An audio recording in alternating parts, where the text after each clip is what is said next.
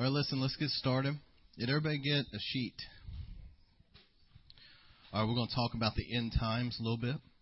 Let's pray. Father, I pray that you would anoint this time and that you would speak through me. I pray help everybody that's listening to this by the internet in different parts of this nation over the world. Lord, I pray for good, fertile soil of hearts and minds, which you would anoint people's eyes to see and their ears to hear and their hearts to understand, that it won't just be a natural perception, but, Lord, it will be, we have eyes and ears of the Spirit, and we can understand the things of God. Lord, that you would just get everybody captivated by the Holy Spirit's anointing, that they'll give you their best ear and their full attention. And as you speak through me, let it be as living seeds that go forth of truth, that go into people's hearts and minds, and be watered by the Holy Spirit, and bring forth a hundredfold harvest of eternal fruit that remains. And Lord, I pray that you would just flood our minds and the eyes of our hearts with light, with the light of the truth, and take away all that darkness and deception and that religion, things that are not of God, and help us to see, Lord, what you're showing us and what you want us to see. In Jesus' name we pray. And I just feel to pray in Revelation, Lord, that you would anoint our eyes with your eye salve and give us your white garments and your gold refined in the fire. Do a deep work in us, Lord. Lord, that you would strengthen people by the power of the Holy Spirit in their inner man. And Lord, release what Paul prayed, the spirit of wisdom and revelation into people's lives today. And Holy Spirit, have your way and do this through me. In Jesus' name, amen. All right, 2 Thessalonians chapter 2.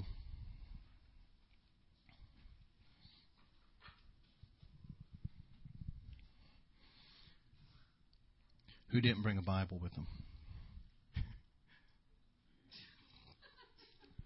Wow. That's okay. Just look on with someone else. 2 Thessalonians chapter 2. This is talking about the man of lawlessness. It's talking about the Antichrist. And I want to share a few things real quick that are going to really speak to your heart. And listen, this is something I felt as I was preparing it that you guys could use as a Bible study maybe over this next week. Because I don't want you just to read like Matthew 10:39, that verse by itself, but really maybe in your personal Bible study read the whole chapter, the whole section of what it's talking about and some of these other scriptures, and you can make this kind of a Bible study. Just an outline, okay? The 2 Thessalonians chapter 2, we're going to start there. And obviously Paul was writing to one of his churches. He planted this church in the Asia Minor area. And this is what he wrote to them. Because obviously there were some people saying that the day of the Lord had already come, that Jesus had already returned, and that Paul had said that. But he didn't say that, and here he is confronting that. He said, concerning the coming of our Lord Jesus Christ and our being gathered to him, we ask you, brothers, not to become easily unsettled or alarmed by some prophecy, report, or letter supposed to have come from us, saying that the day of the Lord has already come. Don't let anyone deceive you in any way, for that day will not come until the rebellion occurs and the man of lawlessness is revealed, the man doomed to destruction. He will oppose and exalt himself over everything that is called God or is worshipped, so that he sets himself up in God's temple, proclaiming himself to be God. Is everybody following me along pretty good? So what he said was Christ is not going to return until the rebellion occurs. Okay? Some translations say until the falling away occurs. And that's kind of what I'm going to talk about today.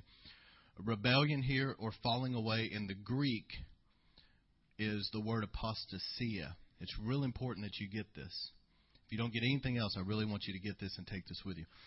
The word in the Greek is apostasia, and what that means is where we get the word an apostate. Somebody that's an apostate is somebody that used to walk with the Lord, and now they've turned their back on Jesus and have walked away from the faith.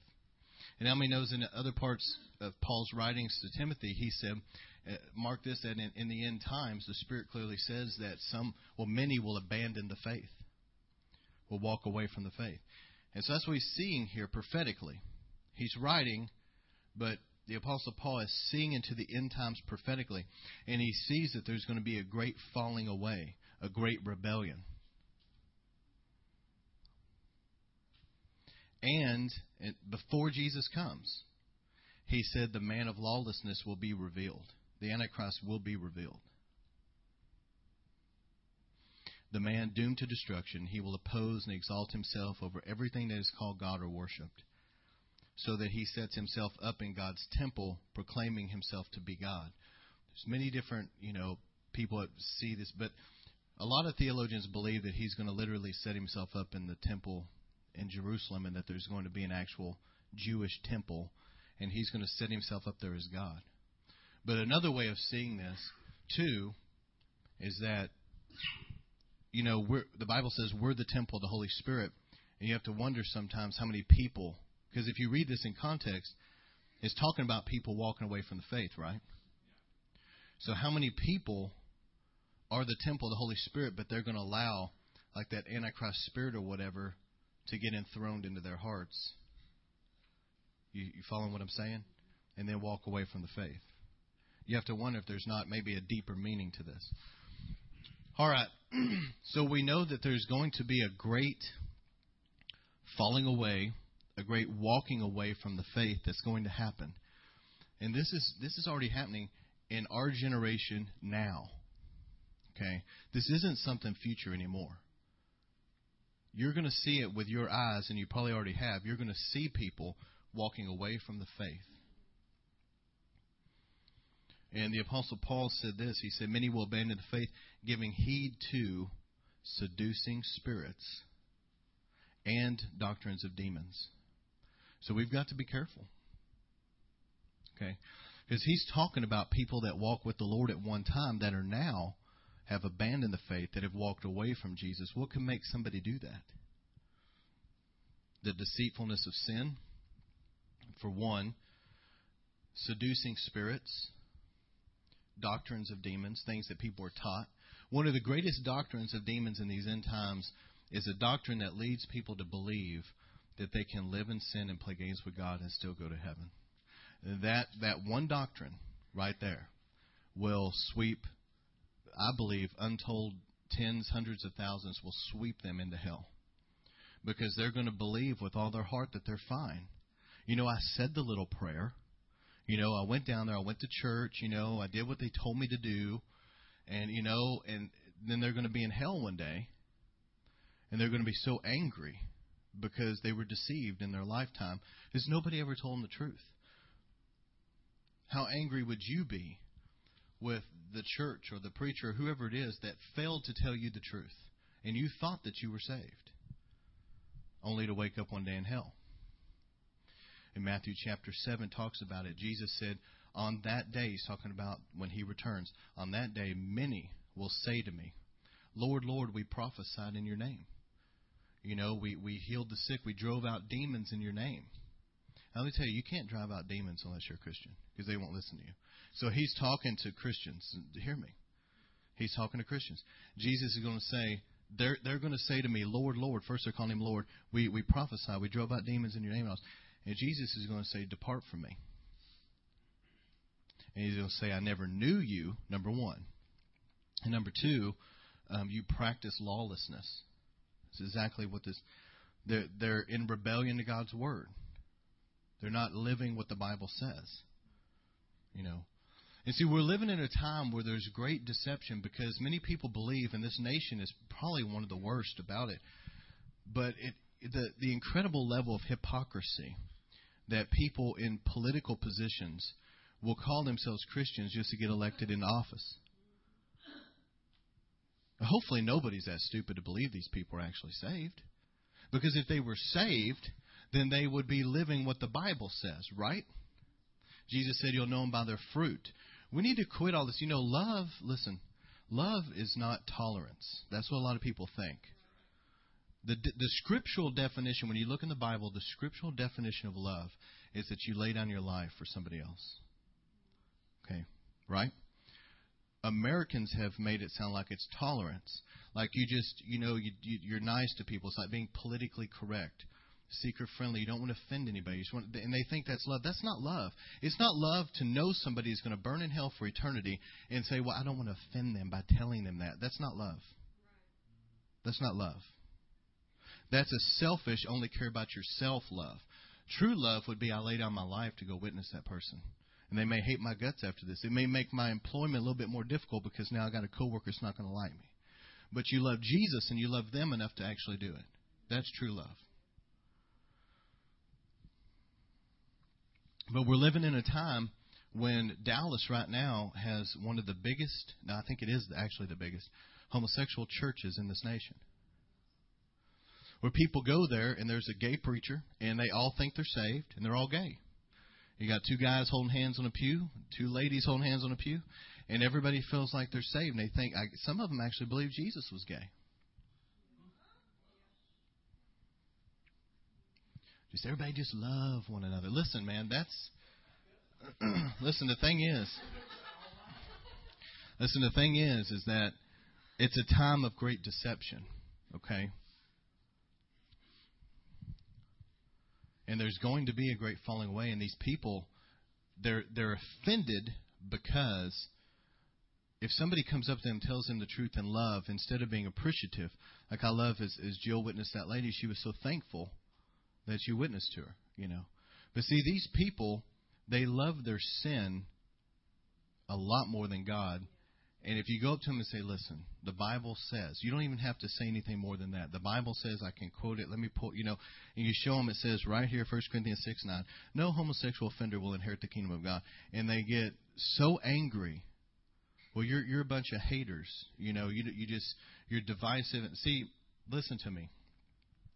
The Antichrist, and everybody remember I said this, the one world religion, we're living in a time where the nations are beginning to come together, just like the book of Daniel and Revelation predicted, okay?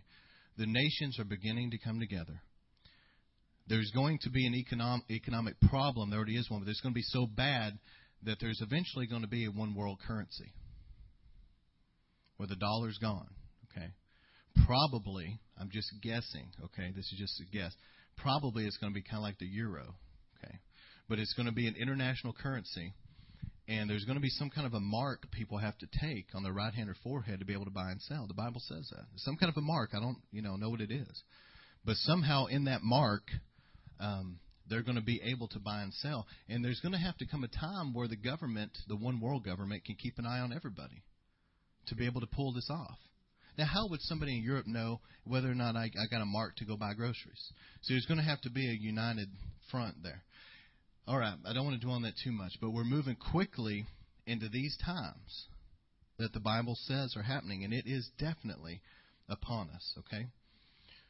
So I'm going to stay on this. I don't want to sidetrack too much, but there's going to be a great falling away from the faith. Now, I'm preaching on this because I'm concerned about those that are going to hear this.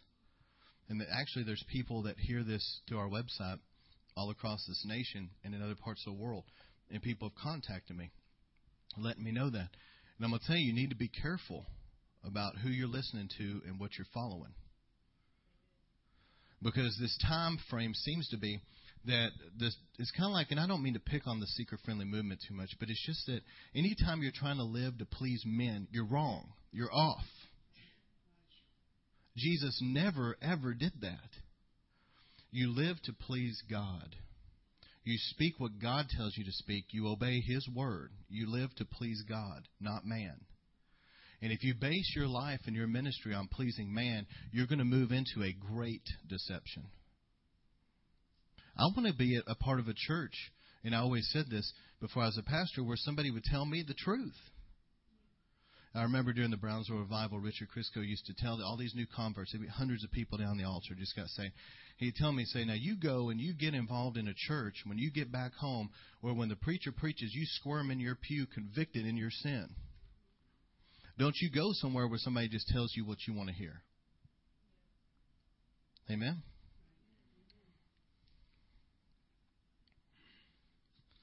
So we're going to have to be careful, because Jesus in Matthew 24, the disciples came to him and said, tell us about your second coming. Help us understand. And Jesus said this. He said, watch out that nobody deceives you. That's the first thing he said. The end times are going to be full of deception. And it already is. And you're going to have to know the Bible for yourself. You can't depend on other people. You've got to know the Bible for yourself. You've got to study it. And you're going to have a relationship with the Holy Spirit. You're going to have to know Him and walk with Him. Because I know the Holy Spirit, When I'm around another spirit, and I have been many times, you can go out in the world and you can go into a place or whatever, you can feel, something evil. You can be flipping through the channels and feel, Look, if you know the Holy Spirit and you walk with Him, you're going to know good from evil. You're going to feel it. Some people don't have any discernment. They go to great revivals, great moves of God, and they'll sit back there going, bless God, this isn't God. It's like, man, you don't have a clue. If you can't even feel God in a place like this, what's wrong with you? So that's why God's pouring out His Spirit like He is in these end times, because we need it. How many of you guys want to go deeper in the Lord? How many of you want to have a stronger relationship with the Holy Spirit than you've ever had? You want to know the Word. You want to grow in the things of God. All right. Be careful that no one deceives you. There are people right now that are falling away, and you're going to see it, and I don't want you to get your faith shaken. Because there may be friends that you've had in church, people you love, people you know are Christians, and you've been friends with them, and all of a sudden they're away from God. They're out of church. Maybe they're in sin. Or they're in some weird deception of some kind where they're going to church, but they're still living in sin, And it grieves your spirit. But don't let that shake your faith, because Christianity is a personal thing. Everybody around you could go to hell and you still go to heaven. You've got to make sure that it's a personal thing. You're going to see ministries, unfortunately, in these end times, some of them crumble. And you'll probably see ministers fall. But you can't let that shake your faith. Just because somebody else falls into sin, that shouldn't have any effect on me and my relationship with Jesus. And the fact of the matter is, people get upset about that. But, God is not as concerned about man's reputation a lot of times as man is. Like we're all concerned about, we want people to, to think good of us and all that. You know what? Some of these ministries and ministers, Jesus is actually doing this out of love. He's not doing it because He's mad at them. He's doing it because if they keep going like they're going, they're going to be in hell. And they're liable to take people with them. And because He loves them so much, He'll allow judgment and allow them to fall. And you know what will happen? They'll get on their face and get things right with the Lord. You see what I'm saying? So don't let that shake your faith. God's just cleaning house. Amen? All right, so let me move through this. Number one, I wrote on here, unless we totally sell out everything, we will fall away eventually. Unless you totally sell out everything.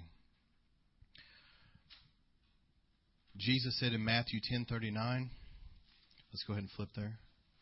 And this is another thing I encourage you to do, is, make sure when people are telling you something and preaching, I'm not talking about in a bad spirit, okay, where you're a critical type person. No, we don't got time for that. But do like the Bereans did, where you look for yourself just to make sure that's actually what it says. Did everybody get that?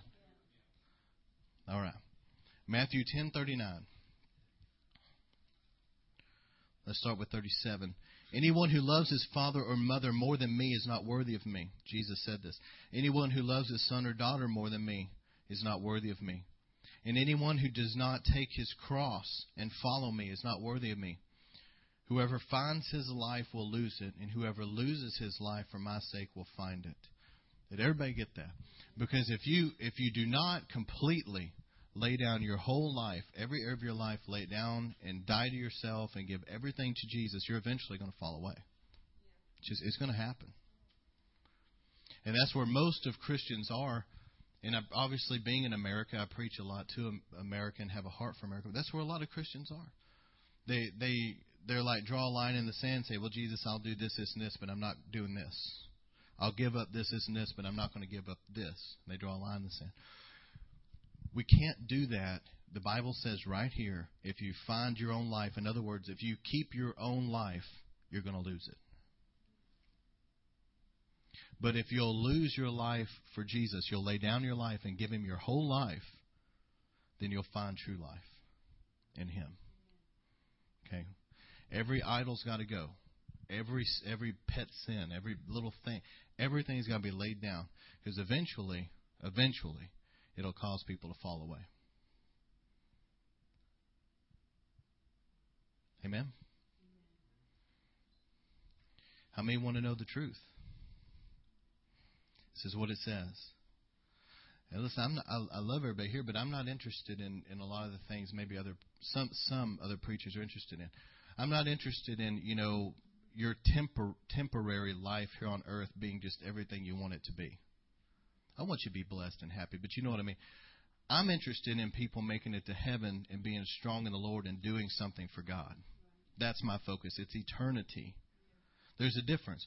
Some preachers right now are just preaching for the temporary, how you can be happy and blessed and in life. And it's like, what good is that going to do if they go to hell? All right, number 2. Fear of hell alone will not keep you. It won't keep you. And this is where some people are going to fall away. I'm giving you points of people that are going to fall away. Number 1 is, if they don't sell out everything, they'll eventually fall away. Number 2, fear of hell alone will not keep you. And I'll quote these, okay? But Proverbs 1:7 says, the fear of the Lord is the beginning of wisdom. Everybody say beginning. The beginning of wisdom. Fear of hell and fear of the Lord a lot of times will get people in the kingdom. Because a lot of evangelists preach the truth. They preach hell, fire, brimstone. They preach the truth. And as a result, people hear it and they're like, my Lord, I'm going to hell. And so they come down and give their life to Jesus. That's the beginning of wisdom. And then Jesus taught us in the New Testament, He said that you are to fear God. It's in Luke 12:5. Let me read it. Everybody flip there. Luke 12, verse 5.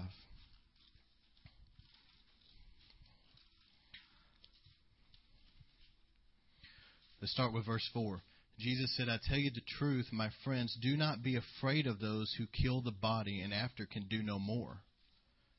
But I will show you whom you should fear. Fear him who, after killing the body, has the power to throw you into hell. Yes, I tell you, fear him. So Jesus taught us to fear God, and that's a good thing. We should fear God. But the fear of God and the fear of going to hell is not going to keep people. Now let me show you a kind of a revelation in 1 John chapter 4, if you want to flip there. 1 John chapter 4. See, this is where we need the Holy Spirit. Because people that don't have the Holy Spirit teaching them the Bible will not understand what I'm about to tell you. Does everybody follow me? Because they'll read these two scriptures and say stupid things like this. Well, the Bible contradicts itself. No. It's just because they don't have the Holy Spirit teaching them the Bible, and they would understand it. Everybody hear this? God didn't have a problem writing the Bible. Man has a problem reading the Bible and getting it. Okay. So Jesus taught us that we are to fear God, but then 1 John 4:16 says,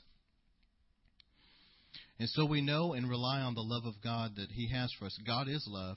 Whoever lives in love lives in God, and God in him. In this way, love is made complete among us so that we will have confidence on the day of judgment. Because in this world we are like Him. There is no fear in love, but perfect love drives out fear, because fear has to do with punishment. The one who fears is not made perfect in love. Here's what this means. When we first come to Jesus, and everybody that's winning souls, hear what I'm saying. When we first come to Jesus, people do need to have a fear of God.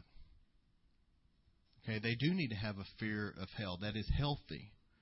The reason why a lot of people supposedly get saved but then continue in sin is because they have no fear of God. They have no fear of hell. Okay, so let's not produce false converts. Let's get people really saved. They do need to fear God, but here's how it happens. As they fear God, they fear going to hell, and so the result of that is that they start living righteously. They get the sin out and they start living holy. And if that's not in their life, they're not saved. Okay, so they fear God, they fear going to hell, so they start cleaning up their life and living holy. But now they start having a relationship with God. They start going to church and they start worshiping the Lord, and they start having a relationship with the Holy Spirit. And as they start having a relationship with God, they begin to fall in love with Him. And as their love for the Lord, as they grow more and more in love with Him, their love is being perfected. And pretty soon, they're not sinning because they love the Lord too much to do it. And so, as their love is perfected, then it drives out fear. Because they no longer are doing it out of fear. They're doing it out of their love for God. That's a healthy progression, and that's the way it's supposed to be. Fear of hell alone is not going to keep you. You've got to get to the place where you love the Lord. Because people that love the Lord will lay down their life for the Lord. Somebody will put a gun to their head, and it's like, I love Him too much to deny the faith. When you fall in love with the Lord, that's going to be what keeps you. Okay? Number 3, a life in the Word and prayer will produce righteous strongholds that will sustain you in these end times. You know, I was just reading, I don't remember where it was now, but I was reading in the Old Testament where King David was coming up against an enemy. Well, an enemy had come against him, and so what he did was he took his men and he fled to a stronghold in Israel. And the stronghold was basically just a fortified city. It had walls, and it was a real strength to have fortified cities because the enemy would come in, and here you are, you got these walls of protection. And I'm going to tell you that as Christians, we have got to have righteous strongholds in us of truth. Because somebody can come to me with spouting off some kind of weird doctrine, and I know the Bible for myself, and so there's this stronghold of truth that whenever they're trying that nonsense, I'm like, look, I already know what it says. You know, you're not going to suck me into your world. And we're going to have righteous strongholds in us, in our lives, of scriptural knowledge, sound doctrine, and a relationship with the Holy Spirit. Because I'm going to tell you, there's counterfeits. You know, as much as I love revival and the outpouring of the Holy Spirit and what we saw today, I love that. I want it in every church service, and I want it in my personal life. But there are some counterfeits. There are some manifestations that are demonic, and there's some weird stuff. But if you are even worth your salt a little bit in Christianity, you have any type of relationship with God, you should be able to discern that. People live in fear, and they call everything the devil because they're afraid. Fear is not discernment. Amen? The Bible says God has not given us a spirit of fear. Fear is not discernment. Being critical of everything is not discernment. Discernment is the Holy Spirit in you bearing witness in your spirit. You feel this is God or this is not. When I went to Pastor Tommy's church, I've never sat under Basil Howard Brown's ministry. Of course, I have his brother Rodney, and I always enjoyed it. It's a lot of fun. And when I went to see him, I was there 5 to 10 minutes, and I could tell in my spirit, this is God. It doesn't take a lot of discernment. Amen. But, there's people out there that don't think it is. That's their problem. 2 Thessalonians, listen what it says, 2:13.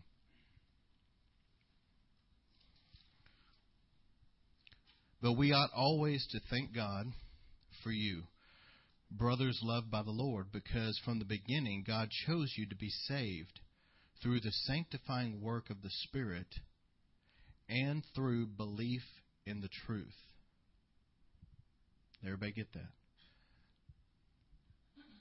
We are saved through the sanctifying work of the Spirit, number one, and belief in the truth. Let me tell you something else. American Christianity, where a lot of people have missed it is they took the Old Testament and ripped it out of their Bible and threw it away. And they just focus in on the New. The New Testament is built on the Old. And you got to understand, Jesus is Jewish. If you don't know that, I feel sorry for you, okay? He's not a white guy, okay? He's Jewish. And, hello, and he's not black either. Not trying to offend anybody. It's just the way it is. He's Jewish. Okay. And so the Old Testament is something that if you understand the Old Testament and you look at the New, then you can start getting some good doctrine, okay? Because the Old Testament was something that was Jewish, but Jesus came to fulfill it. Okay. Now, here's the result of some of what I'm talking about. Just like using the word saved. You say, well, they're saved. They'll be saved when they get to heaven. What you're saying is they're born again. Okay, did everybody get that? People go around throwing the word around saved. It doesn't say that in the Bible, but I feel I'm coming up against. Look, it doesn't say that in the Bible. It says they're born again. And Jesus taught us, he that endures till the end will be saved. Okay? And here's another scripture to point out what it is. It says, from the beginning, God chose you to be saved through the sanctifying work of the Spirit and belief in the truth. In other words, work out your salvation with fear and trembling. And he that endures till the end will be saved. Now, why am I making a big deal about that? Because we tell people you're saved, and that gives them the idea that it's just a done deal. You know, it's over now. I can do whatever I want to do. No, you've been born again. But now you got to obey the Bible. You got to let the Holy Spirit sanctify you. And you got to learn the truth and do what's right. Amen? Is this making sense? Okay. All right. Number 4. You cannot depend on others to keep you.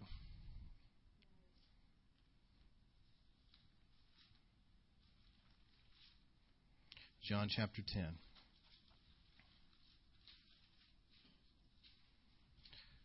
Everybody understand that about being saved? Do you remember the scripture? It says, to those of us who are being saved, we are being saved, that the preaching of the cross is the power of God unto salvation. Remember that? Being saved, it's a process. It's interesting because the word saved in the Greek is sozo, and it means to be healed, delivered, protected, prospered, made to do well. Salvation is something that is a work God is doing in your life from the time you get born again till the time you enter into His kingdom. It's something that's an ongoing process. All right. Everybody nod if that makes sense. Okay. Most people. All right. You cannot depend on others to keep you. John chapter 10. It says, I tell you the truth. Jesus speaking, the man who does not enter the sheep pen by the gate but climbs in through another way is a thief and a robber. And the man who enters in by the gate is the shepherd of the sheep. The watchman opens the gate for him, and the sheep listen to his voice. Everybody say, listen to his voice. He calls his own sheep by name and leads them out. And when he has brought them out, all his own, he goes on ahead of them, and his sheep follow him because they know his voice. Now everybody say, know his voice. That's the key. But they will never follow a stranger. In fact, they will run away from him because they do not recognize a stranger's voice. Jesus used this figure of speech, but they did not understand what he was telling them. See, we need the Holy Spirit to help us understand what Jesus is telling us, okay? So, here's the thing. We have got to know Jesus' voice. How many of you know that the Lord speaks to you really? I'm not talking about, well, He speaks to me through His Word. And sometimes, there's a prophet or somebody give me a word. Nothing wrong with these things. I'm talking about that you're in prayer and the Holy Spirit speaks to you. And you hear His voice and you do what you're told. How many have that? Okay, some. God does speak through His Word, obviously, and He does speak through people. But I'm going to tell you, we have got to get this right here, I just read. Will you hear the Lord's voice for yourself and you follow Him? Because if you don't have that, some goof can come along and say, hey, well, you know what? God told me that you're supposed to, sell everything and move to Vietnam, be a missionary. Or they'll say, I heard from God, and you need to come follow me over here, and they're in some kind of cult or some kind of weird thing. There should be a big warning signal going off inside you, okay? It's like, wrong, listen, we've got to know the Lord's voice for ourselves, where the Lord can speak to us. Today, the Lord told me some stuff. The key to that is a relationship with the Holy Spirit, which I feel for some reason the Lord telling me that's a big deal right now to people here. And some people don't have that. Okay, that is dangerous because we have got to know the Holy Spirit's voice. And He'll tell you stuff. Remember what I read? Jesus said He'll show you things to come. He'll show you what you need to know about your future. And He'll tell you decisions to make and what not to make. There's many times my natural mind thought that something was a good idea. And the natural, it looked like it, but then the Holy Spirit's like, no, do it this way. And then when I got on the other side, I looked back and said, man, I'm thankful the Lord told me, All right, so don't depend on others. Listen, if you're trying to have a relationship with the Lord through somebody else, that's not a real relationship with the Lord. You can't depend on your spouse to have a relationship for you. You can't depend on your pastor, youth pastor, whatever, have a relationship for you. You've got to have a relationship with the Lord for yourself. Amen? All right, number 5. Spiritually, do not ever stay where you are at. You know how many people? Listen, the Holy Spirit is described as a river. The main thing about a river is that because the water is always moving, it stays pure. That's the main thing I always get about a river when I read about the Holy Spirit and all that. The Holy Spirit is always moving. That means that when we come in here to church, as long as we let the Holy Spirit have His way, every service is going to be a little bit different. I mean, we may pray, obviously, and teach the Word, etc., but every service is going to have a uniqueness about it. Because the Holy Spirit is always moving, and we got to move with the Lord. Now, a lot of Christians they'll go from one level to the next spiritually, then from one level to the next, but eventually they'll kind of plateau and just kind of stay in one place. Now, if you would ever take a river and you were to build a dam and shut off the water on both ends and let the water sit, it's not moving anymore. It's going to get that green pond scum. It's going to start stinking. Things that used to live in it are going to die. And new nasty varmints are going to make their home there, right? All right. Okay. That's what's happened to a lot of Christians. Seriously. They for a little while they were growing, and then they plateaued off. The cloud moved on without them. And now it's like their life is starting to spiritually stink. And some things are starting to gather that's not good. We've got to move with God. We've got to have a flow in our lives. I remember meeting with Pastor Steve Hill one time in private. And he was asking me this, it caught me off guard. But I was sitting there talking to him, and we're like in a chair, and he said, so what's the Lord been speaking to you lately? And I was like, well, thanks for putting me on the spot, But I was like, well, this is what He's been saying.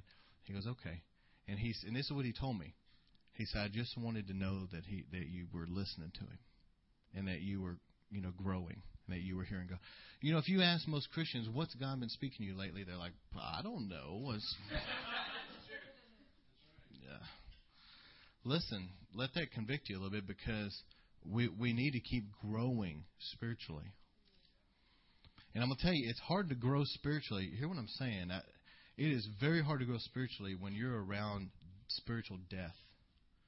When you're in a dead church. It's very hard. And I feel sorry for people that get saved and come off the streets and they have to sit through some horror. And listen, I'm on fire for God. I don't even want to be there. How can somebody that's just a spiritual baby, and it's like you're sitting there listening to some woman scream off something special, and then there's 2 songs, and you're like, okay, and then there's a boring sermon that you got nothing out of, and then people pray and nothing happens. And you're like, okay, let's go eat. Listen, that's why people are dead. Listen, that has a lot to do with it. When Pastor Steve and Heartland started, I drove like 2 hours one way, and I was involved. I was in some leadership roles. I was helping serve, and I wanted to be in an on-fire church. And I loved it. Because, I'd seen God move so powerfully in these revivals. In an awesome way that would shock a lot of you that haven't been. And I was like, why can't that be normal Christianity? Why can't that be just normal in church? And it is. It is. And as I started going there, it was starting. I worked alongside Jeff Baldwin, and it was something that all these we were working a lot, mainly in the college and then street evangelism, but in the college ministry. And it was so cool seeing these people come in from secular colleges, and they'd be standing there, and they had never ever been around anything like this, and all of a sudden just seeing them, flap around on the ground and bawling their eyes out or something. It was just awesome because, you know what? Let me tell you why the power of God's important. The Apostle Paul said, I don't come to you with eloquent speech, but in the power of God, in the demonstration of the power, so that your faith rests on God and not in man. Now, somebody can go up to an intellectual person that went to seminary. They've never had an encounter with God. And they can argue with them, God's not real. Prove to me God's real. All this stuff, they can argue. And the person's like, well, and they're going like this with the word, it says in here. And the person's like, well, listen, I just don't believe it, right? Let me tell you what's going to keep you. It's that you've had an encounter with God. It's not just a head knowledge. You see, using my daughter for an example, how's somebody ever going to tell her God's not real when she's seen people healed? She's seen demons come out of people, and she's been under the power of God. She's been hit by the power. What hit? It's like, I know God's real. He threw me on the floor like 100 times when I was growing up. I cried in His presence. I had an encounter with Him. He spoke to me. I heard His voice. I've seen people healed, that were sick. I sat there and watched. You see what I'm saying? Your faith rests in God, not in man. You can have all the head knowledge you want, but it's not going to fly sometimes because people are like, well, I don't. Look, if they some people it takes this, if they see the power of God, they're like, okay, obviously that's real. Okay? 2 Corinthians 3, 7 through 8.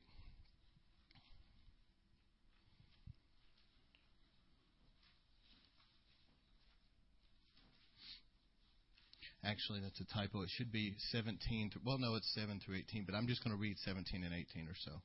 Actually, start with verse 12. Therefore, since we have such a hope, we are very bold. We are not like Moses, who would put a veil over his face to keep the Israelites from gazing at it, while its radiance was fading away.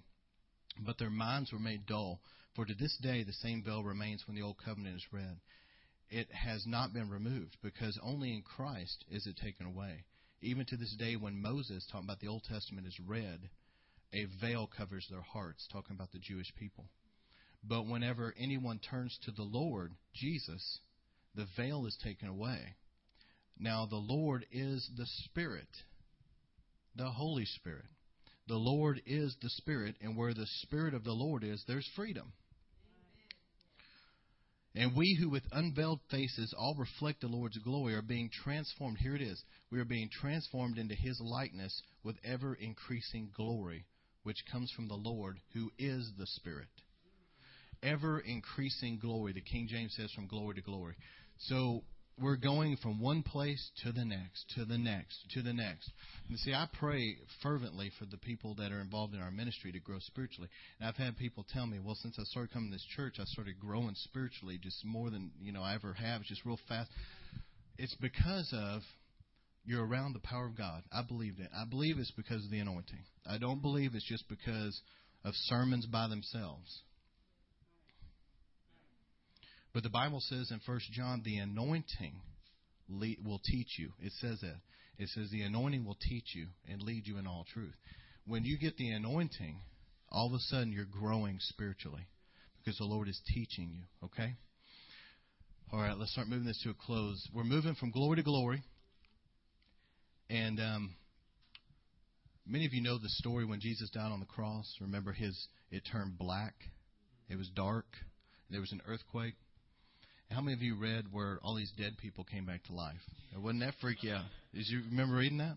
And you imagine somebody knocking on your door and you open, it's like dead Uncle Charlie. It's been dead for, 10 years. You're like, Uncle Charlie. He's like, hey, listen, man, that guy that died, his name is Jesus. You better get to know him. But see, when Jesus died and that earthquake happened, okay, the veil in the temple ripped from top to bottom. Everybody follow me, because up until this point, can't you see the Sadducees and Pharisees, and they're just, the veil ripped, and they're ripping their clothes, and abomination. It's like, give me a break. God did it. Hello? But anyway, the veil ripped from top to bottom. And before that, we did not have access to the Holy of Holies, with God's presence. Okay, the Bible talks about a veil. And there seems to be, in a lot of Christians, get this, I know this is deep, but there seems to be kind of a veil. And when you start talking about deep spiritual truth, it's like way over their head. They're like, I don't get it. Here's the thing. The Holy Spirit has got to illuminate that to you. The veil in your heart is going to have to be ripped. I'll never forget the first time I've read the Bible a lot. I went to Bible school some, and don't want to go there. But anyway, I read the Bible a lot and studied, and I remember the very first time the Holy Spirit gave me what I call divine revelation. Was I was in my room and I was praying in the Spirit. I was praying in tongues. And the Holy Spirit spoke to me, very clearly, and I had no idea what he was talking about. But all he said was, and I know this is way off topic by making a point, he said Jacob and Esau represents the flesh warring against the Spirit.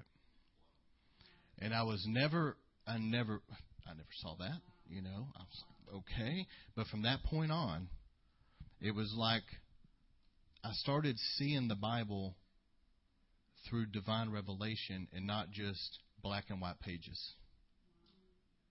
I started seeing the deeper.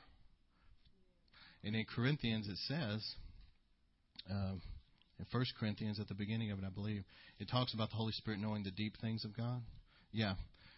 In 1 Corinthians, you just jot this down if you're taking notes, chapter 2, you can read about it, but it says the wisdom from the Spirit. And it says that basically, I'm paraphrasing, people don't know the deep things of God unless the Holy Spirit show them. It says, but God has revealed it to us by His Spirit. The Spirit searches all things, even the deep things of God. And we've got to get past the milk of the Word and on the meat. And that is the difference. If everybody can catch what I'm saying, that's the difference. The milk is just what you just simply read at surface value. It's just black and white. It's there. You read it. That's the Logos word. That's the milk of the Word. The meat of the Word is when the Holy Spirit really shows you the depth of what it actually means. Okay? So, I'm obviously preaching about the great falling away, but we're going to have to, in our lives, continue to grow spiritually. If you, at one time in your life, been closer to God than you are now, Leonard Ravenhill used to say you're backslidden, and it's true. And if you're not growing, if you're at a plateau, you have got to break out of that religious box, okay, and ask the Holy Spirit to come fill you and let Jesus just baptize you once again in fire, amen, and get on fire for God and start growing spiritually. And let the Holy Spirit begin to teach you the Word of God, where it's not just something you read and it's like, okay, I've read that before, but I'm doing my duty and reading it again. Let the Holy Spirit illuminate that to you, where it's divine revelation. It's like, wow, I never saw that. There's a lot of depth. There's more depth in this than you'll ever get in 20 lifetimes. You're going to spend all of eternity going, wow, I didn't know that. Wow, I never saw that. You're going to spend all of eternity. Why do you think the angels are always going, holy, holy, holy? Is they're like, see something about God, they're like, whoa, holy. But then they see something else, holy. I'm not just making that up. That's true. That's why they're always saying holy, because they're seeing more of God, and they're like, wow, holy. Okay. Ephesians 4:11, and I'll close with this. This is where we've got to be as a church.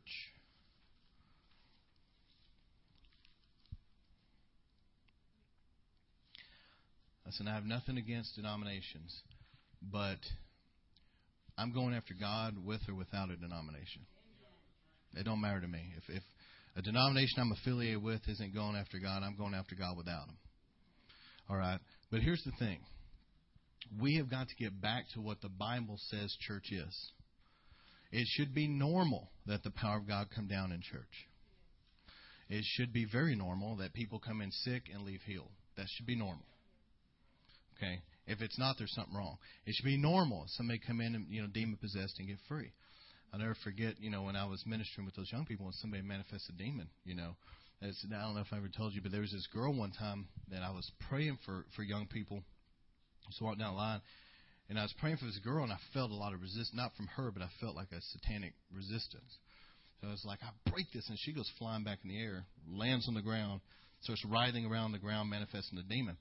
Well, it's funny because a lot of these young people that were there are the type that, act all tough, and And so that some of them had come out of gangs and drugs and stuff, and they're all like, nothing's going to scare me. You don't scare me. What's going to scare me, right? Well, all of a sudden the demon was manifesting. This is a true story. I'm not exaggerating. And I was sitting there, and all of a sudden I realized, where's everybody at? And I look, and they're all behind me. You follow me? All of them were scared of the demon. And I was like, what are y'all doing, And some of them were praying in tongues I've never seen pray in tongues. Well, they were back there, shundan, And so I'm like, all right. they were scared. And so cast the demon out. Amen. Look, that's Jesus' ministry, and it bothers me that churches are like, oh, that happened in church. It's like, look, where's it supposed to happen? In college or something? Or anyway, I don't understand. So, it should be normal. It should be normal that people are getting baptized in the Holy Spirit. It should be normal people get set on fire. Let me tell you, and I'm not saying any of this today with pride. I'm saying out of concern for the church. This is where the church should be. Amen? Ephesians 4, chapter 4, verse 11 down. It says this. It was Jesus, He, who gave some to be apostles. So where are the apostles?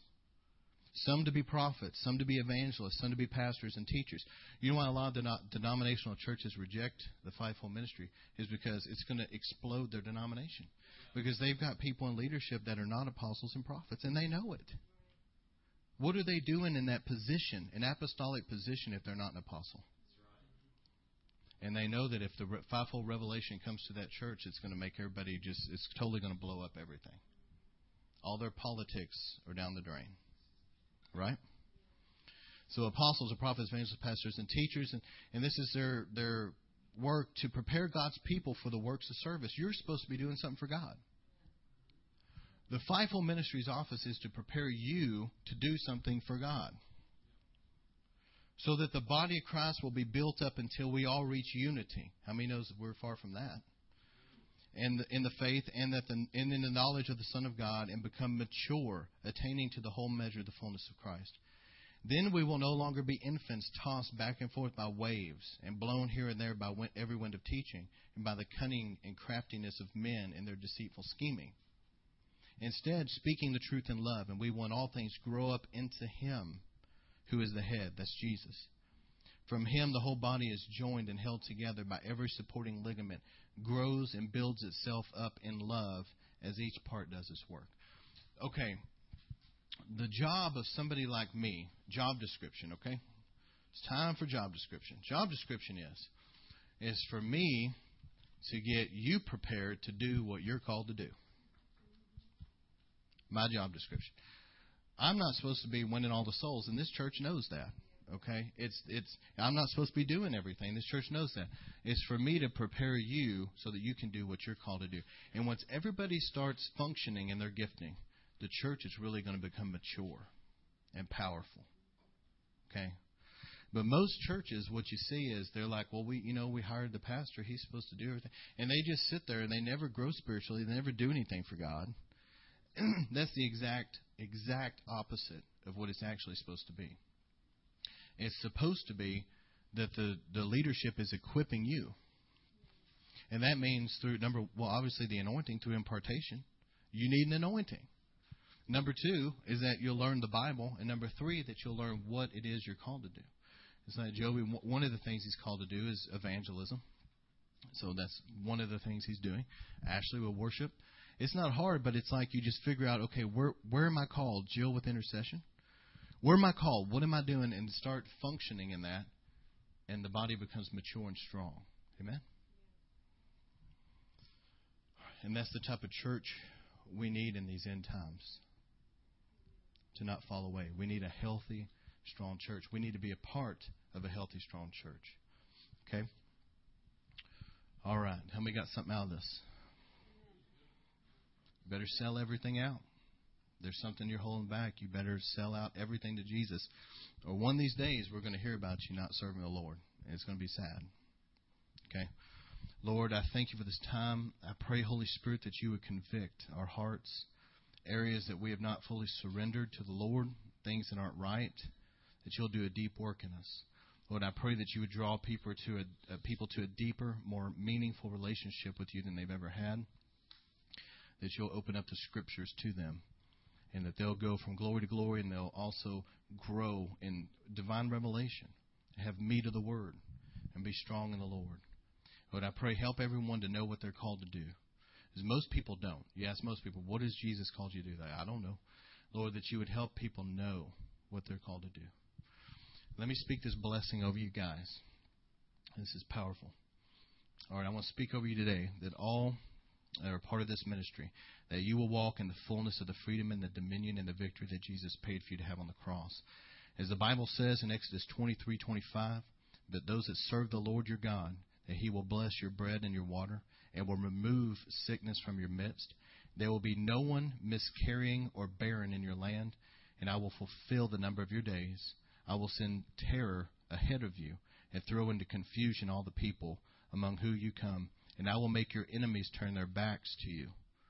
Therefore I speak over you, River of Life, that you will have blessed food and drink to nourishment, health of your body, that your bodies will be in perfect health, and that you will have fruitfulness and a healthy, long life. As the Word of God declares in 1 Peter 2:24, that Jesus bore in his body our sins on the cross, that we might die to sin and live for righteousness, and by his wounds you were healed at the cross. Therefore I speak over you that God's grace be upon you to live a holy, blameless life above reproach, avoiding even the appearance of evil, and that you will live in continual, perpetual health all the days of your life. As the Word of God says in Acts 2:21, and it shall be that everyone who calls upon the name of the Lord will be saved. Saved is the Greek word sozo. And so I speak over you that you will perpetually, continually be healed, delivered, preserved, made whole, protected, and do well. Because we call upon the name of the Lord our God, I speak over you continual and perpetual health and protection and prosperity, and God's blessing on every area and detail of your life and ministry. As the Bible says in Galatians 3:13, Christ redeemed us from the curse of the law by becoming a curse for us, for it's written, cursed is anyone who's hung on a tree, in order that the blessings given to Abraham might come on us as Gentiles, and will receive the promise of the Spirit through faith. I speak over you that the blessings given to Abraham, which are exaltation, promotion, health, long life, reproductiveness, prosperity, abundance, favor with God and favor with man, and complete victory over your enemies, that these blessings are yours. And because of the cross, I speak over you, these blessings will run you down and overtake you. Amen? And that you will continually and perpetually have them on your lives, your households, and your ministries. I also speak over you that are givers and tithers, Malachi 3:10, that the devourer will be rebuked from your life. The floodgates of heaven will open over you. Man, I feel this. I mean, there will be so much blessing poured out in your life and ministry that you cannot contain it. And you will see perpetual fruitfulness, and nations will call you blessed. Deuteronomy 8:18, I speak over you that you have the power to gain wealth. Proverbs 8:18, that God gives you durable riches. Deuteronomy 28:13, and that you are the head and not the tail, the top and not the bottom. Deuteronomy 28:12, that the Lord will open his good storehouse for you, the heavens, and give you rain on your land in season, and bless all the works of your hands, that you will lend to many nations and borrow from none. Finally, I speak over you that you will live lives of great faith that releases the power and the promises of God in your life. That every area and every detail of your life and ministry be blessed and fruitful for the kingdom of God. I bless you now in Jesus' name. Lord, I ask you to seal this tonight. Surround everybody with the angels of the Lord and take them home safely. Keep them safe throughout the week and bring them back safely. Lord, we thank you for this night. And Lord, I pray, let this word that's been imparted into people, Lord, I pray, Holy Spirit, that you would take it and churn it within us and help us to continually move to a place where we're growing spiritually in a radical way. We're going from glory to glory and strengthen. Lord, I pray, as the Scriptures say, clothe and arm us in great strength in you, Jesus. Empower your people and help us, Lord, to have a fresh anointing and run with the power of God. Lord, we bless you and I thank you. Lord, I pray that you would put a hunger in people that is just so awesome that people they're so hungry for more of you all the days of their life. It never dies down. And Lord, we thank you for it. We bless you. In Jesus' name we pray. Amen.